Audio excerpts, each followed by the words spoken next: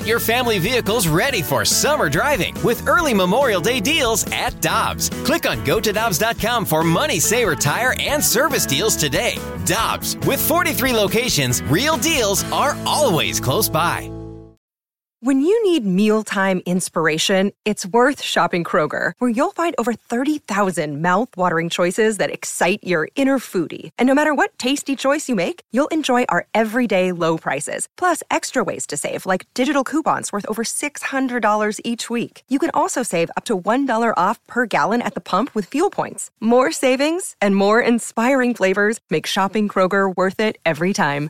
Kroger, fresh for everyone. Fuel restrictions apply.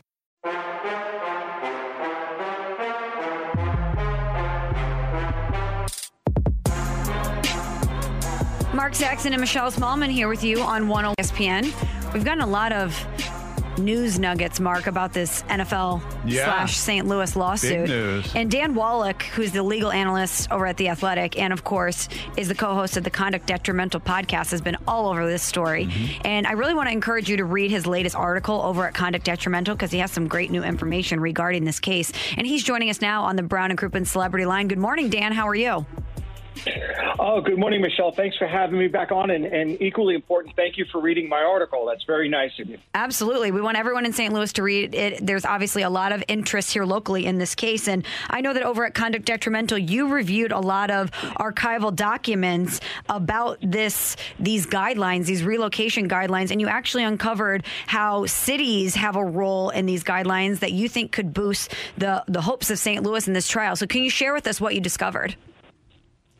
Sure. The NFL has been taking the position for the last 4 years that this relocation policy is an internal document that the league created and that the league could change it at any time, and that it's not a contract and that cities have no contractual rights under it. I went back and reviewed congressional hearings. Throughout the 80s and 90s, Congress has held a number of hearings on NFL franchise relocations. Every time teams start moving, these various senators start to call hearings and propose bills. They never go anywhere, but NFL officials testify under oath before Congress.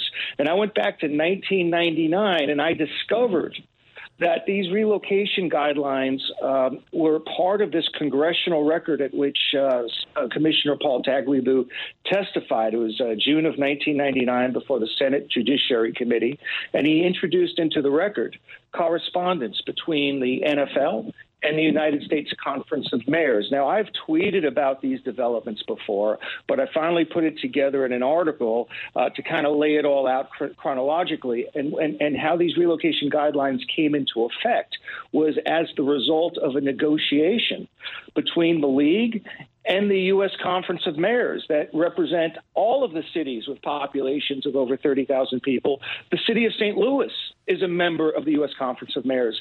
So the relocation criteria originated in a document to which both the cities and the NFL are parties. It's called the Joint Statement of Principles, and it lays out all of the relocation criteria that now appear in the NFL's amended relocation policy. So the league basically took a document that was created by the cities, incorporated it within their own NFL policy, and in correspondence between the NFL and the Mayor's Conference, league officials are representing to the mayor of New Orleans that the cities are protected. And these guidelines are intended to protect home markets and protect the cities. And this is exactly the opposite of what the league is insisting in this lawsuit. They're saying that the cities were never intended to benefit, that the beneficiaries, the only beneficiaries, are the NFL and its member teams.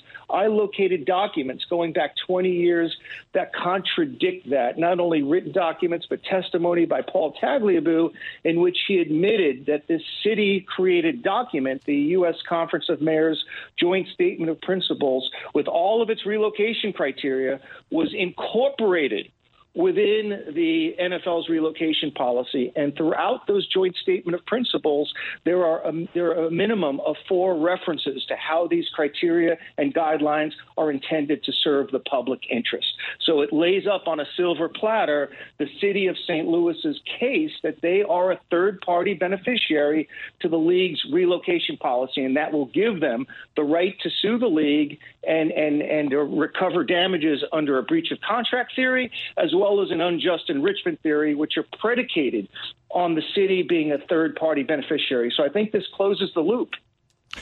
So, Chris, if this joint statement of principles is out there, as far as you know, has it come up in any of these hearings thus far?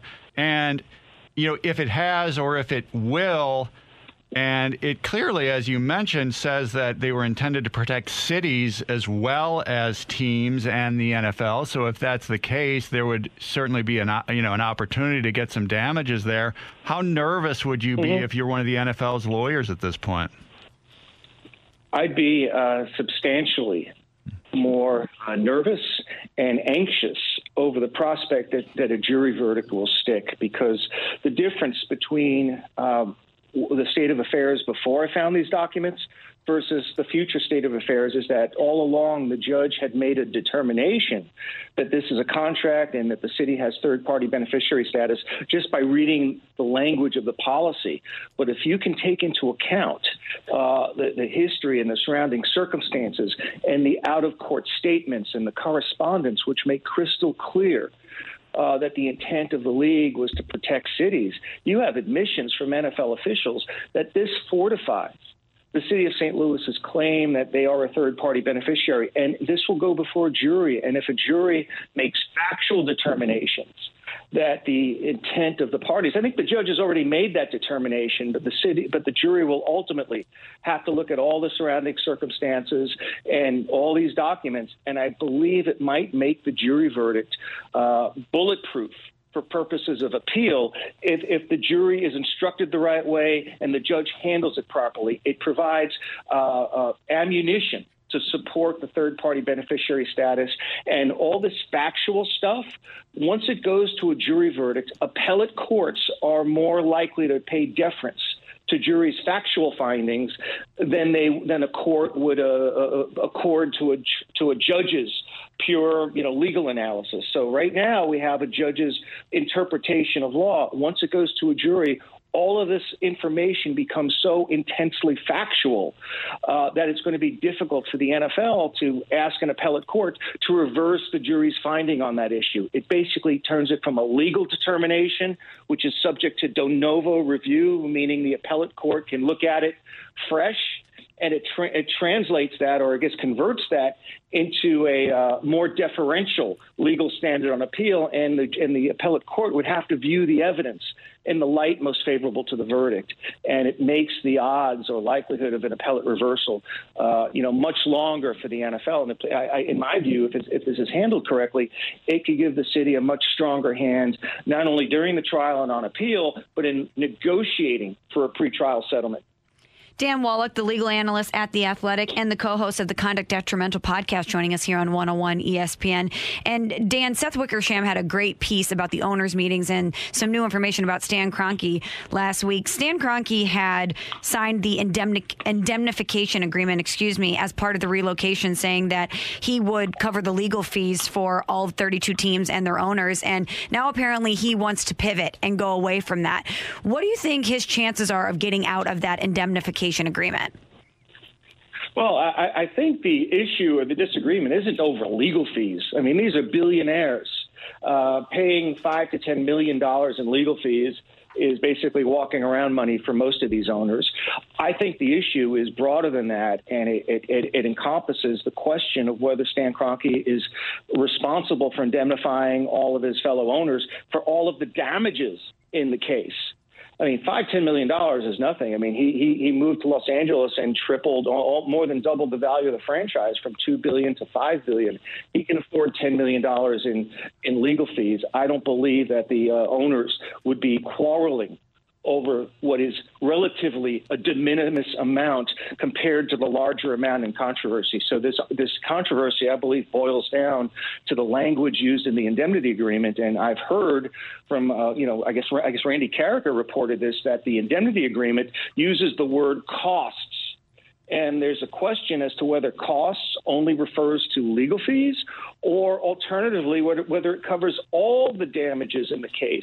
And the difference between the two is going from $10 million under Kroenke's interpretation to $2 or $3 billion if the NFL is right. And that's a lot. That's a wide delta between the two amounts. And that's where I believe the fight centers on, not the narrow issue of legal fees.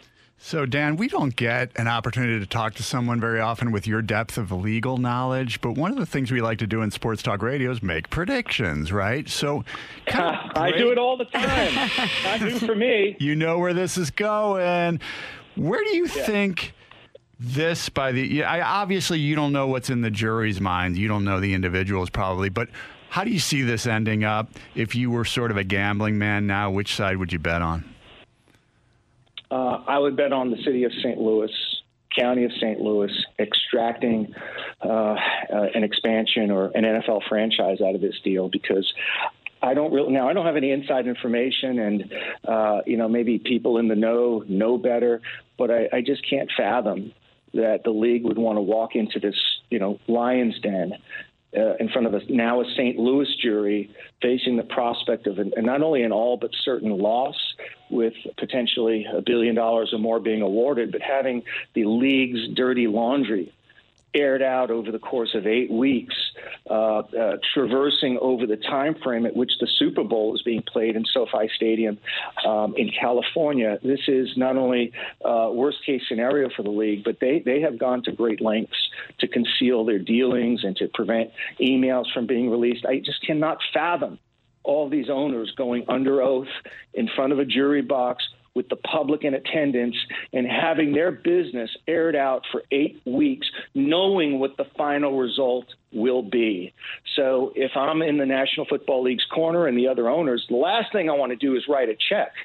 Writing a check for $1 billion is not something that 32 individuals are going to want to do. And this debate over who indemnifies, what does the indemnification cover, that really elevates the level of risk for all the other owners. And I think the safest way and the least punitive way for the NFL to resolve this is to pay as little money as possible, and the only way to accomplish that is by offering something that isn't cash but would be an expansion team. That's how I think this is going to end.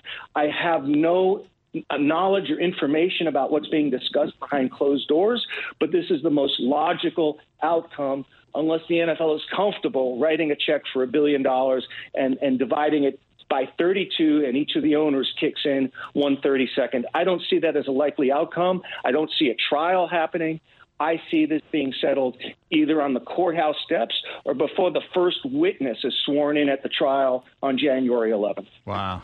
Great information, as always, from Dan Wallach. He's the legal analyst at The Athletic. Listen to his podcast, Conduct Detrimental, and follow him on Twitter at Wallach Legal. Dan, thanks so much for the information and for the time. Hopefully we'll talk to you again soon.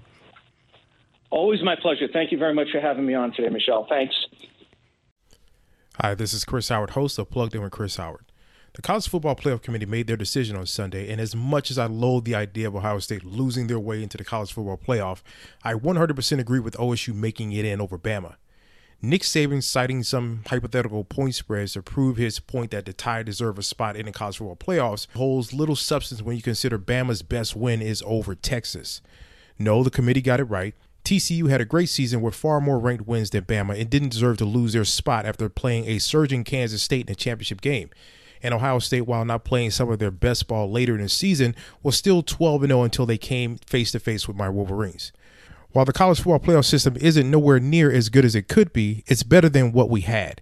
And in a few years, it will be better for all of college football. Hi, this is Chris Howard, host of Plugged In with Chris Howard. Get the latest odds and trends for every professional and amateur league out there. From football to basketball to soccer and esports, we've got it all at BetOnline.net. And if you love sports podcasts, you can find those at BetOnline as well. And don't forget BetOnline for the NHL, MMA, boxing, and golf. Head to the website today or use your mobile device to learn more. BetOnline, where the game starts. Hey, hon, what you doing with your phone? Do flowers have best friends? I don't know. Hey, look. Whoa. Some answers can only be found in nature. Discover the unsearchable. Visit discovertheforest.org to find a trail near you. Brought to you by the United States Forest Service and the Ad Council.